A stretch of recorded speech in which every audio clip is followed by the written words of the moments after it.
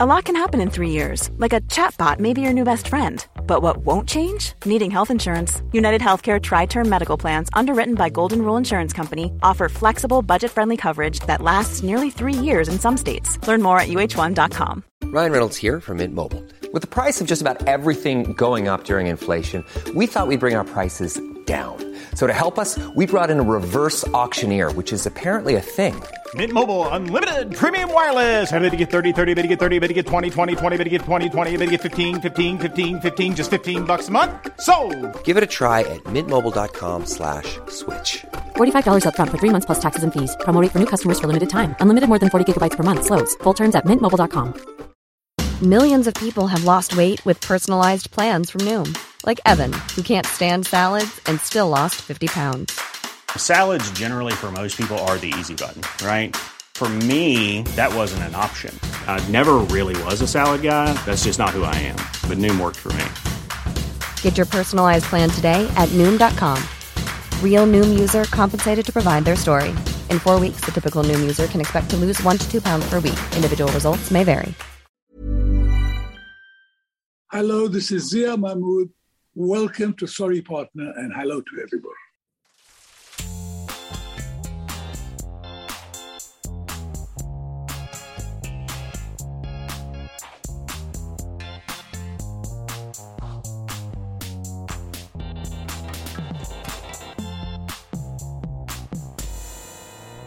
Hello, and welcome to Sorry Partner, a weekly podcast about bridge and all things interesting to bridge players, brought to you by bridge partners and friends, Catherine Harris and Jocelyn Starks. On today's program, we talk with Pakistani-American champion Zia Mahmood about table feel, family life, and bucking expectations. Plus, he shares his top tip for developing players. But first, let's kibitz. Hi, partner. Hi, partner. How are you, Catherine? Jocelyn, I'm great. How are you? I'm fine.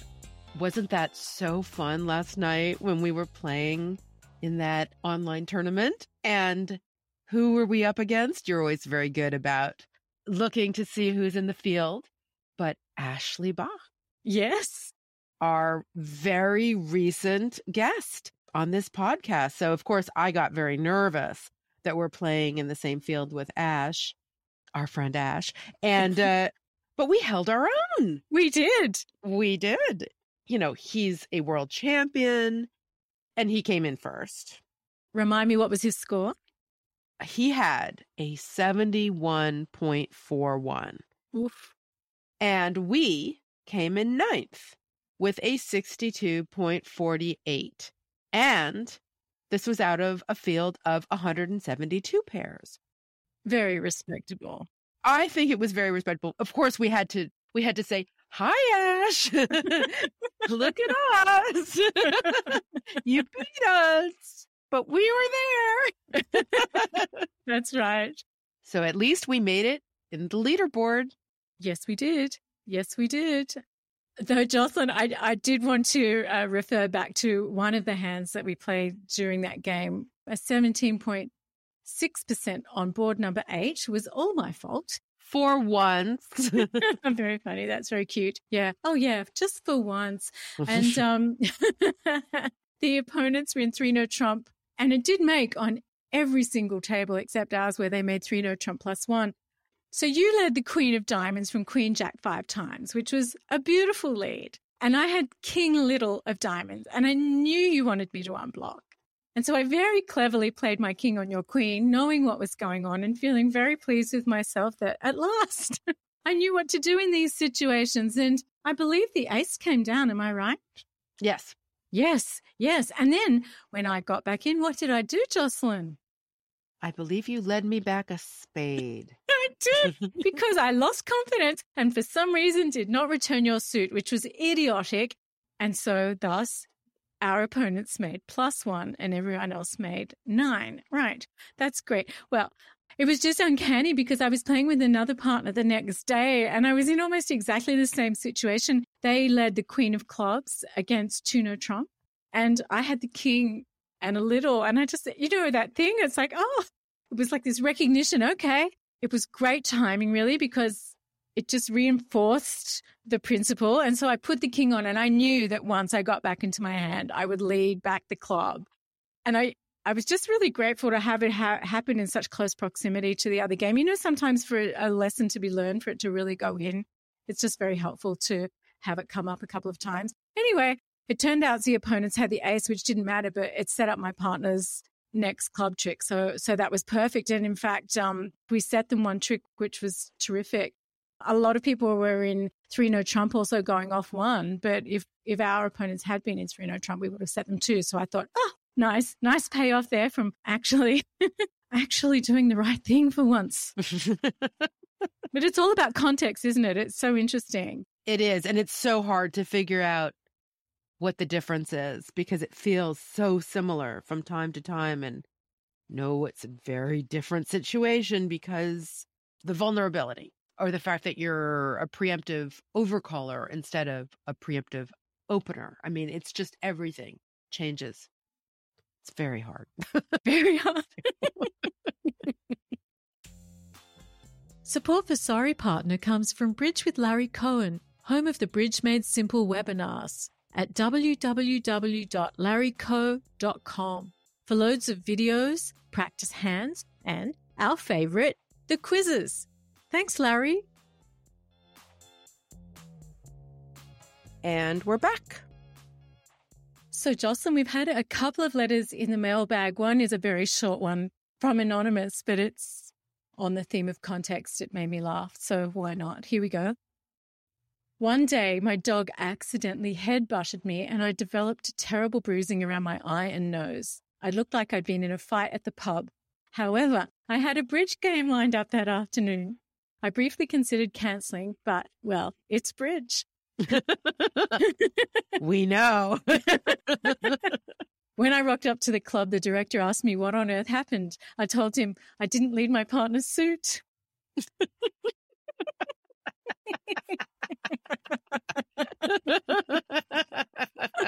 Boom, boom. Good one. I love that. Yeah, it's very cute. Thanks for sending that in, Anonymous. That's great. And then we have a letter from Catherine in New Zealand. And the subject of this one is only a bridge player could understand this, or maybe not. Hi, Catherine and Jocelyn. I love your podcasts, especially the stories at the beginning. They always make me laugh. Thank you, Catherine. I belong to a small bridge club in New Zealand, and then she says 100 members. It's a great club, and we have a lot of fun there.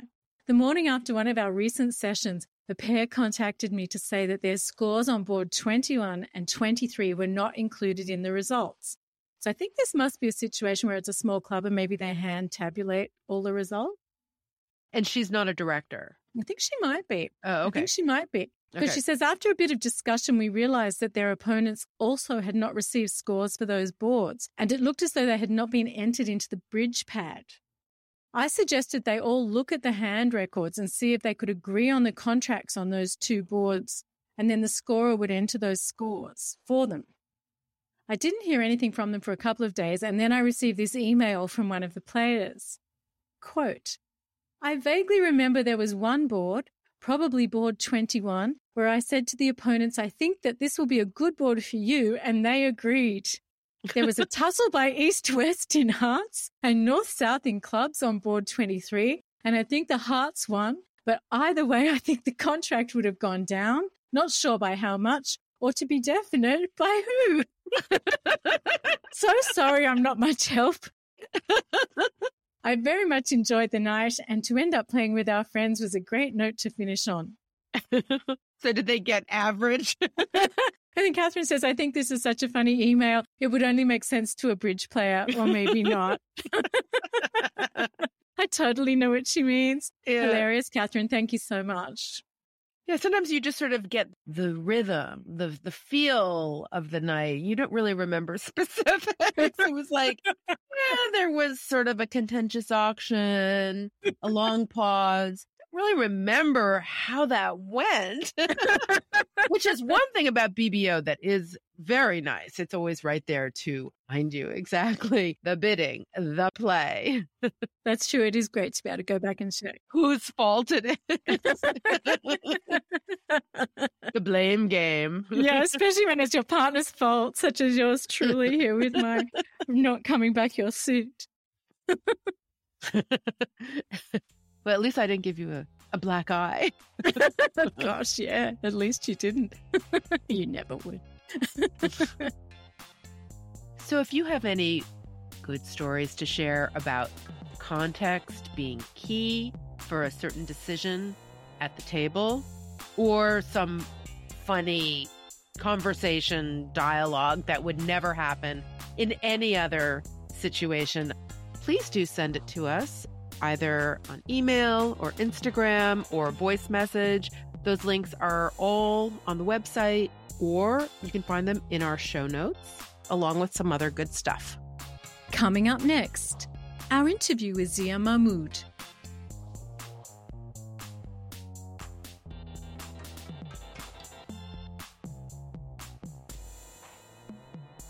Zia Mahmood achieved international bridge fame almost overnight when in 1981 he led Pakistan to a second-place finish in the Bermuda Bowl, the first participation by players from that World Bridge Federation geographic region.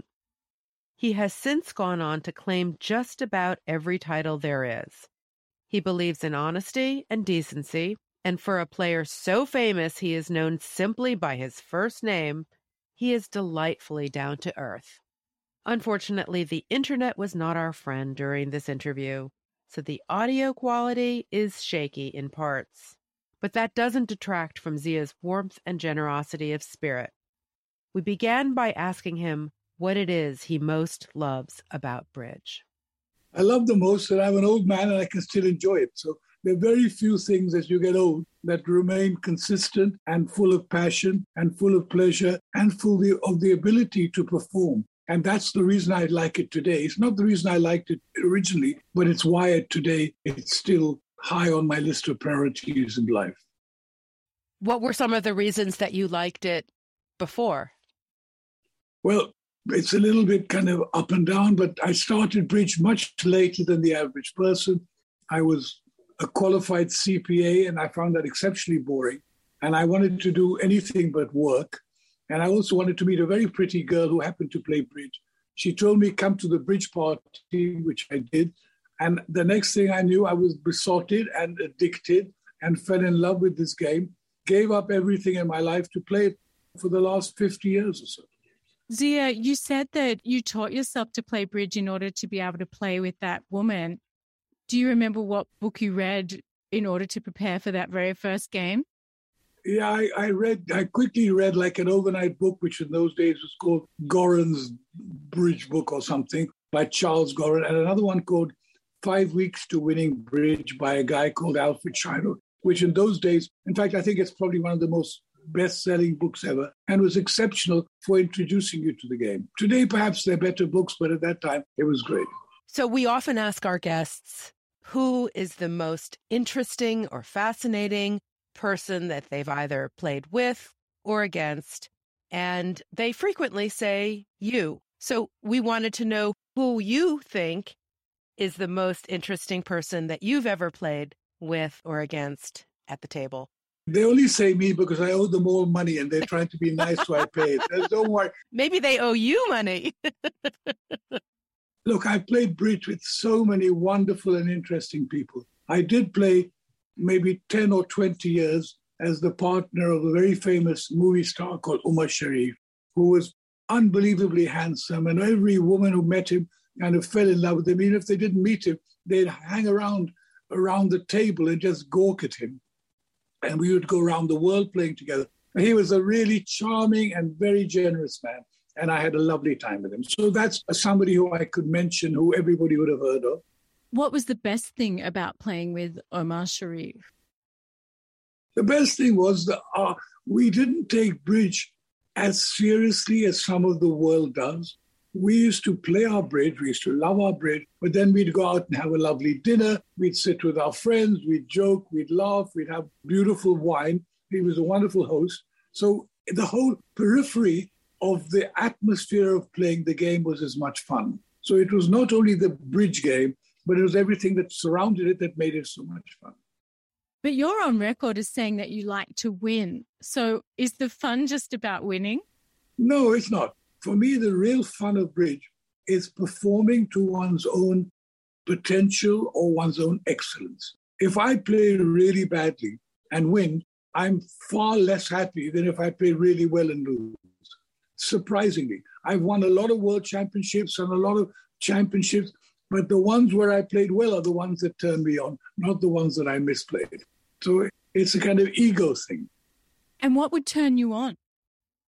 About bridge or about playing well? Okay, so everybody has different ideas of what the kind of perfect or their own private excellence revolves around. For me, it's doing something so beautiful, so exceptional, so different from anybody else that I can perform a kind of magic which is created by my own imagination, by my own experience, or my own lack of or increase in talent. And that little piece of magic is what turns me on, that keeps me going. Not playing perfect bridge 24 hours a day. I don't care about that. Do you feel it when it's happening? I feel it after it's happened, and sometimes I feel it in advance, and sometimes I can sense it. I'm very much into the feeling around the table and sensing human beings' emotions, which is one of the reasons why I'm not mad about internet bridge as opposed to live bridge. And when I'm on a table with people, I do feel that in a short time I can sense how aggressive or optimistic or how a particular hand is appealing to them. And I can sort of get a read, which is one of my, I don't know if it's talents or abilities, but it's something I like to do. Yes, you've said that you could sit with someone and talk to them for a while and not get to know them as well as if you played against them for 10 minutes. Absolutely. Then you would know everything about them, and you'd know them as well or better than their closest relatives. I was fascinated by that. Could you give us some examples of things that you learn about your opponents when you're face-to-face playing at the table? Well, you're obviously well read up on my history, because it's something I do like to discuss. But first of all, the thing that I think most people don't understand about bridge is there is no such thing as the right bridge play or bid at any time. The right bridge or play depends on who is sitting around you at the table. If I'm playing against Jeff Meckstroth and Eric Rodwell, clearly I shouldn't play the same way as I would against Mr. Mickels and Mr. Mockles. So I must use the ability or lack of ability or the character or lack of character of my opponents for my benefit. So if I'm playing against the top player, I will only get a very mild read. But whereas if I'm playing against a casual player, they'll be physically expressing their delight or dismay or happiness. So this happens all the time. But truthfully, even the top players can. I was playing last month in the American trials. It was online, except it was in person online, where two of you sat in the same room. And I was in the same room as Jeff Meckstroth on that particular hand. And on this hand, he behaved or bid in a certain way that gave me an insight that he was feeling very confident about the way he bid. And in a kind of very unusual hand, I played the 2 from dummy. The person on my right played the 3, and I finessed the 4 to hold the trick. And it was only because of what I had felt on the table, not for any bridge reason. It was from a human reason. Now, that is what I like. Now, it's hard to explain it because it's not something that most people do. But the point about making your bids or play dependent on the level of your opponents is something that is so important and hard to do. A lot can happen in the next 3 years. Like a chatbot may be your new best friend. But what won't change? Needing health insurance. United Healthcare Tri-Term Medical Plans are available for these changing times. Underwritten by Golden Rule Insurance Company, they offer budget-friendly, flexible coverage for people who are in between jobs or missed open enrollment. The plans last nearly 3 years in some states, with access to a nationwide network of doctors and hospitals. So for whatever tomorrow brings, United Healthcare Tri-Term Medical Plans may be for you. Learn more at uh1.com. Since 2013, Bombas has donated over 100 million socks, underwear, and T-shirts to those facing homelessness. If we counted those on air, this ad would last over 1,157 days. But if we counted the time it takes to make a donation possible, it would take just a few clicks. Because every time you make a purchase, Bombas donates an item to someone who needs it. Go to bombas.com/ACAST and use code ACAST for 20% off your first purchase. That's bombas.com/ACAST, code ACAST. Hey, it's Ryan Reynolds, and I'm here with Keith, co-star of my upcoming film, If, only in theaters May 17th. Do you want to tell people the big news? All right, I'll do it. Sign up now and you'll get unlimited for $15 a month and 6 months of Paramount Plus Essential Plan on us. MintMobile.com/switch. Upfront payment of $45 equivalent to $15 per month. Unlimited over 40 gigabytes per month. Face lower speeds. Videos at 480p. Active Mint customers by 531.24 get 6 months of Paramount Plus Essential Plan. Auto renews after 6 months. Offer ends May 31st, 2024. Separate Paramount Plus registration required. Terms and conditions apply if rated PG. When you're playing with somebody who's not at the level of Jeff Maxtroth, what are the sorts of things that you can learn about their character or more generally? Well, first of all, very soon you understand or see if a person is timid, aggressive, if he underbids a lot, if he overbids a lot. These are personality traits that are emerging on the bridge table. And why I say a bridge table reveals them much more. I can sit with you at a dining table for the first time, and you can behave very properly and very decently and very politely, but you won't really reveal much of yourself. But on the bridge table, it's hard for a person to hide their natural. If they get a card, kind of a lot of distribution, a normally aggressive optimist will start bidding a lot. And that will become apparent in one or two of their bids, that this is their personality. Another one, you'll open something and they'll have a good hand, and they should be bidding, but they're timid, so they won't bid. And you'll immediately know this person can be bullied in the bidding style, and you can take advantage. So all of these, in one or two hands, become apparent, especially to someone who's looking out for them. So those are the signs that help a person who's into this. A lot of very good players don't care about this because they grow up playing with players of their own level. So this part of the game is very far away.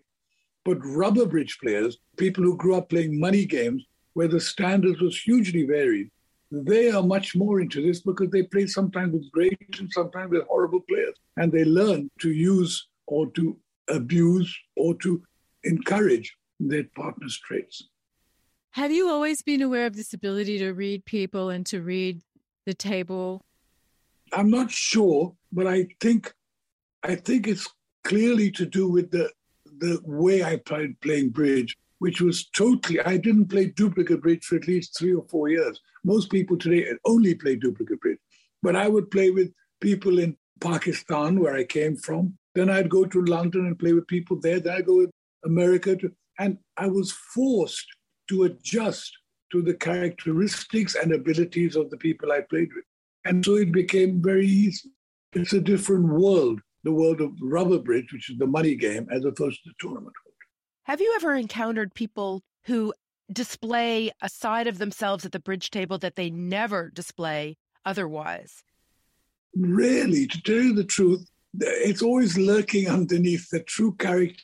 There are people, there's no question, there are people who are very timid in life and suddenly become aggressive at the table, but they're far and few between. I would say it's much more likely that your real character, it's like in a golf game. You see a person's golf game, the way, not to hit the ball, but the way they react to good and bad plays and the way they react to their opponents or their partners. You know, how supportive they are, how critical they are, how jealous they are. Every talent or every emotion is revealed very easily. When you think about a couple of your long-term partnerships, what has been some of the challenging aspects of those partnerships? First of all, I've had very few long-term partnerships. I probably had a couple only. Like the Maxtroths and Rodwells have played 30, 40 years together. You know, my longest partnerships were 4 or 5 years, maybe 7 years. And that's because I'm a bit of a polygamous sort of human being, you know. I enjoy changing partners. I enjoy getting involved in new partnerships and new human beings. And I probably grind my partners up the wrong way when I stick with them too long. Have there been any issues that have come up in some of your partnerships that you've had to work to resolve? Yeah, mostly I would say the problem of my temperament, being able to behave in the way my partner wanted me to behave. I play with a lot of people who are very placid, very laid back, but I'm an emotional Pakistani. So I love strongly and I hate strongly and I react strongly. Some people get hurt inside them and they feel it, and that is not healthy. Do you have a bridge blind spot? Well, I would say yes. I would say, first of all, there's no such thing as a really good bridge player. Let me make that clear. All of us, so-called experts, are miles worse than people think. And we all have very regular, consistent blind spots. Mine is, I would say, probably my worst talent is that I'm very lazy at times when I shouldn't be lazy. I'm super optimistic when I should be more practical. And I would say carelessness is why. If I was more meticulous, I would probably do better, but it's not my personality. Have you got an example you can give us of a time when you were careless? Well, yes, absolutely. I mean, again, this was slightly related to internet versus real life. But the other day I was playing a slam on online bridge. And I had a situation where the opponents had bid a lot and without many values. So I knew there was a lot of distribution around. And my trump suit was Queen 5th opposite Ace King 10. Now, normally you would just play Ace King Queen and hope the suit breaks. But because the opponents had bid so much, I figured the distribution was adverse or unhappy. So I cashed the ace, went to dummy and finessed the 10. This lost to a very sad jack and 1. And the reason why my play was bad and it was careless, because online, the guy who bid a suit and showed at least his card led the 2 of spades, the 2 of his suit. Now, the 2 of his suit could never be a genuine card. And in fact, what he was doing was trying to tell his partner that he was void in a side suit, which was clubs. But I was, partly because it's online, partly because I was probably filling my glass of champagne, didn't watch it. And if I'd watched it and seen that he had led the 2, I would have known that he was signaling to his partner that he was void in club. And I would never have made this weird play in the trump suit, because I would have known that the distribution that I was fearing was in the club suit, not in the trump suit. So this was it cost a slam. It was a terrible play. My teammates say you're a bloody idiot. But having said that, it was laziness and carelessness rather than lack of ability. And that was, as I say, one of my faults. So interesting about the lead of a 2 signaling a void in clubs. Well, in fact, it's so funny you said that, because I had written an article recently, and in that I was writing about a hand with one of the World Championship when the person led the 2 after bidding the suit and when I had to be a long suit. And now I gauged why he had done it, and I made a obviously impossible play to make the hand. So the fact that I did it in real life and not online was just a reflection to me that online is not the media for me, but it's my fault for being lazy. What's the funniest thing that's ever happened to you at the bridge table or while you were playing bridge? I must say that once it was, I don't know if it's funny or not, we were having a money game in London, late at night, very expensive stakes, and there were four people playing. One of them was an elderly-ish lady, and we're playing, and suddenly during the game, suddenly her head pops down, and she kind of like goes into a kind of coma. Now, this is a little bit frightening, and someone's saying, let's call the ambulance, let's go. And the only thing is her partner was a policeman. And he said, all I want to know is before we call the ambulance, if she doesn't wake up, do I have to pay her for her share? He said, that's not the right. And 2 minutes later, she popped her head up again and said, whose turn is it to play? And I said, I really think that policeman should be demoted. But anyway, it was a true story. But there have been many adventures on the bridge tables, but there you are. What's the most unusual or interesting place that you've played? Well, I played once in a balloon when we had a game in a balloon that was going up in the air. I played with royalty several times all over the world in palaces. I played with the Shah of Iran's sister, who was the most generous host. And every time I would come, she would give me an Iranian dish. I think it was called korma sabzi. I don't remember the exact name. And I didn't like it, but every time I'd say wonderful. And after about 4 or 5 times, she said, I really wish I could cook you something else, but I only cook you korma sabzi because you like it. I said, no, princess, I hate it. Please cook me something else. And after that, we managed to get all the other stuff. So for about 5 visits, I was eating this korma sabzi, which was not my favorite. So when you're with royalty, you have to behave yourself, I guess. That's hilarious. What is something that people might be very surprised to learn about you? Well, I think probably by now, not very much. But as I was mentioning earlier, I'm probably a much better ex-husband than a husband. My wife and I are now very much more friendly now that we're separated than we were. I spoil my kids too much, as you probably noticed if you're going to see my kids. I'm somebody who is actually I cry in movies, which I feel a bit embarrassed about.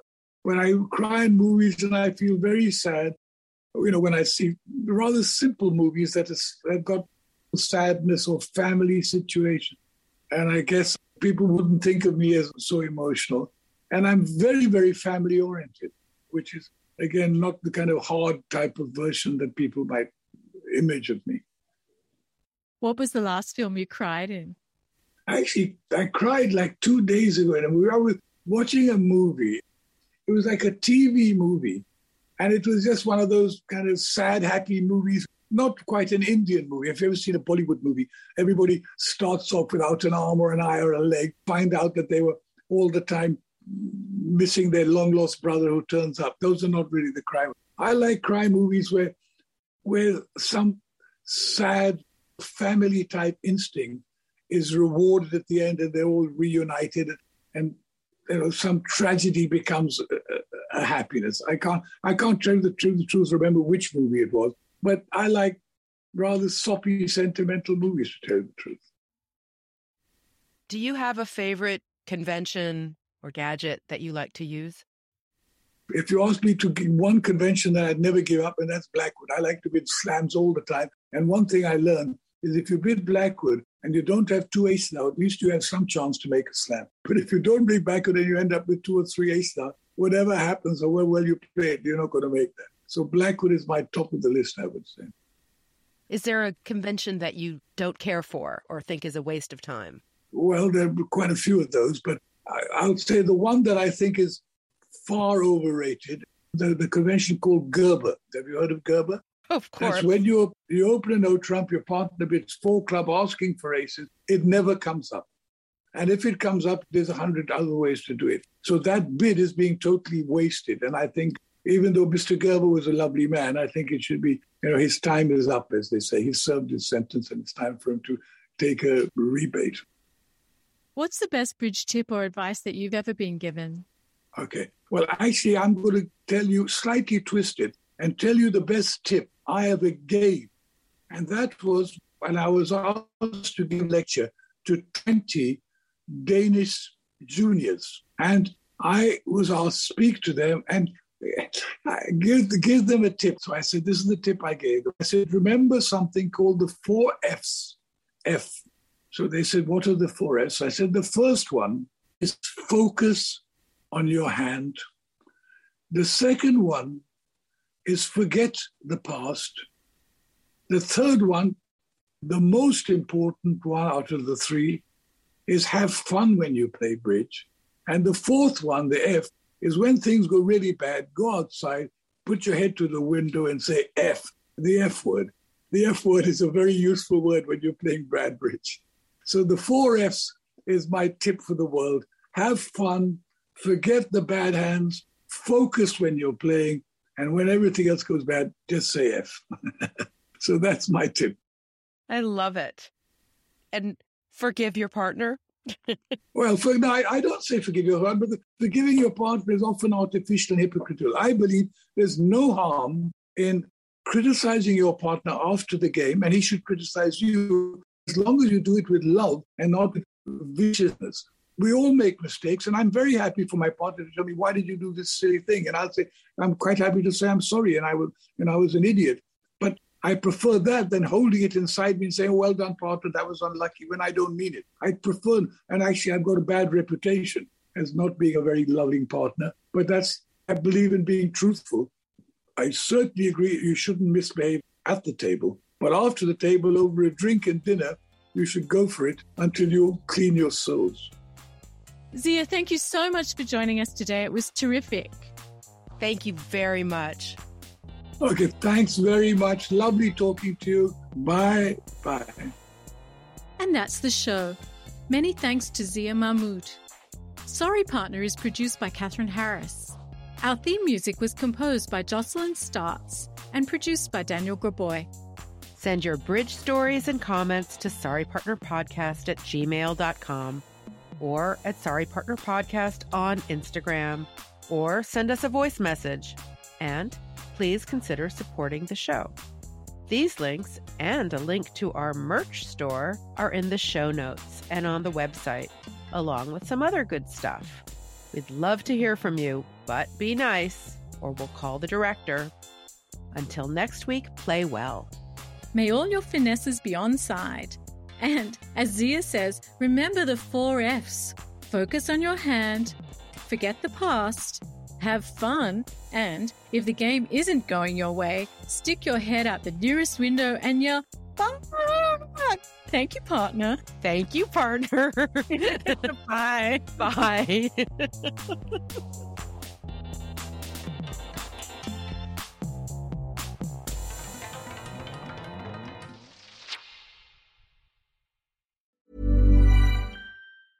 Hi, I'm Daniel, founder of Pretty Litter. Did you know cats tend to hide symptoms of sickness and pain? I learned this the hard way after losing my cat, Gingy. So I created Pretty Litter, a health monitoring litter that helps detect early signs of illness by changing colors, saving you money and potentially your cat's life. Pretty Litter is veterinarian developed, and it's the easiest way to keep tabs on your fur baby's health right at home. Go to prettylitter.com and use code ACAST for 20% off your first order and a free cat toy. Terms and conditions apply. See site for details. Planning for your next trip?